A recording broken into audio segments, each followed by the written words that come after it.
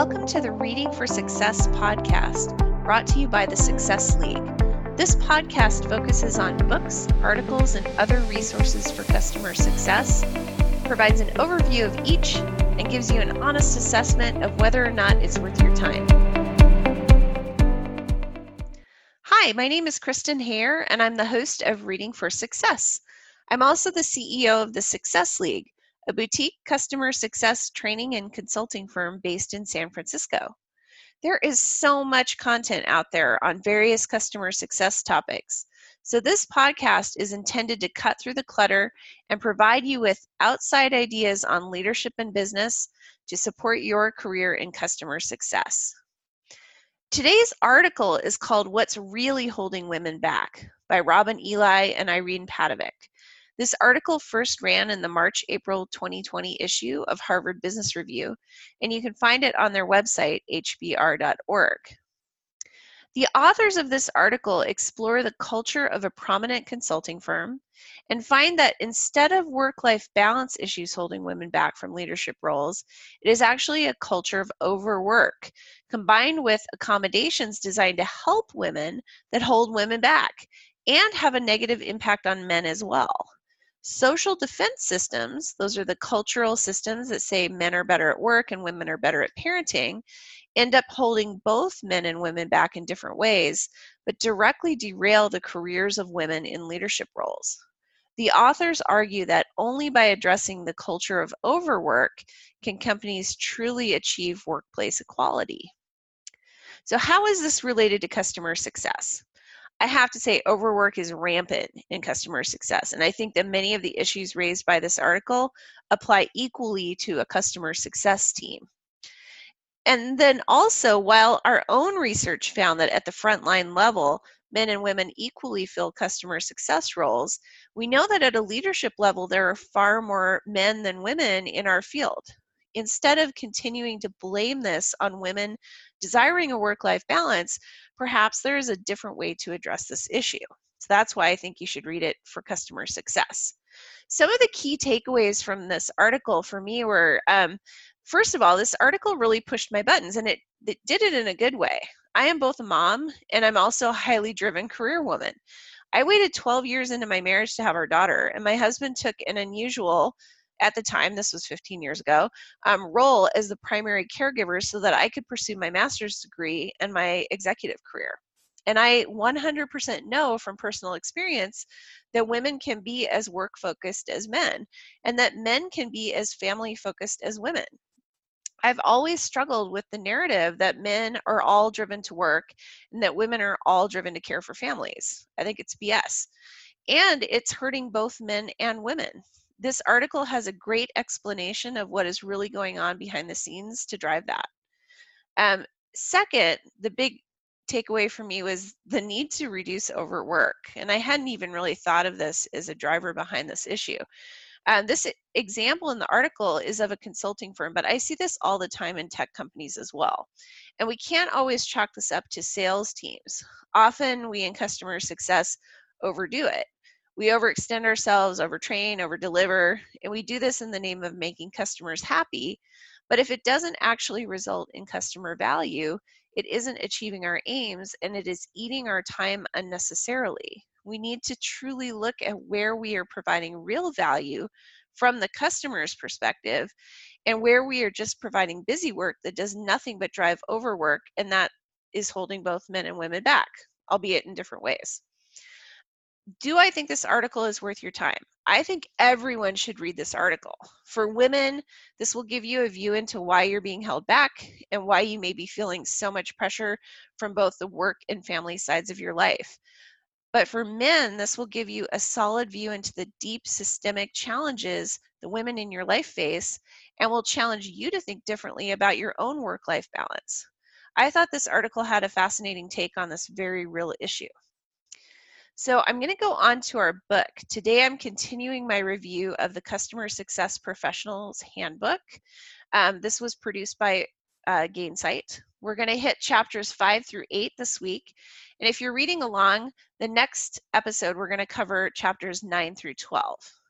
Here's my take on chapters 5 through 8. As an overview, Chapter 5 is about building relationships. This is about being self-aware, communicating effectively, following up, responding honestly when you don't know the answer, staying positive, being compassionate, and connecting on a personal level.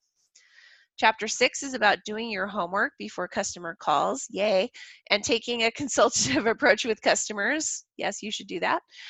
Chapter 7 is about journey mapping, segmentation, and the customer journey. So this is the customer's emotional connection to your solution and process. And Chapter 8 focuses on customer moments of truth. These are key touch points in the customer journey, including things like the kickoff, executive business reviews, and renewals. So what do I agree with about this section of the book? The first thing that stood out to me is the quote, all status and check-in calls should be banned. Absolutely. I hear this all the time, and it is such a waste of time to call and check in with a client when you could be providing actual value instead. Always call and offer something of value to your customers. Another thing I loved is how to respond when you don't know the answer. There's a great part of Chapter 5 that talks about that. It's how to do that instead of lying or deferring to another team in the company and kind of passing the buck. One tactic I love is pausing and waiting to hear what the customer has to say. We need to think about our answers before we just blurt things out, and we need to give customers that same courtesy. I loved 95% of Chapter 6. I think that the emphasis on doing your homework ahead of calls is great. And I think there's a wonderful checklist on pages 85 through 87 that guides you through that process. I also really liked the emphasis on good questions and thinking about which questions you ask and when you ask them. Finally, I like the idea that is presented toward the end of that chapter on the role of a CSM being to challenge and persuade customers. Amazing CS professionals really know how to do that, and I'm glad that the chapter touched on those important skills. In the section in Chapter 7 on journey mapping, I like that they called out that this should incorporate all of the key milestones and touch points of a CSM team, along with addressing potential problems. I also like that they called out that sometimes CSMs are assigned to more customers than they can handle and have a tough time achieving all of the milestones that are mapped out on a customer journey.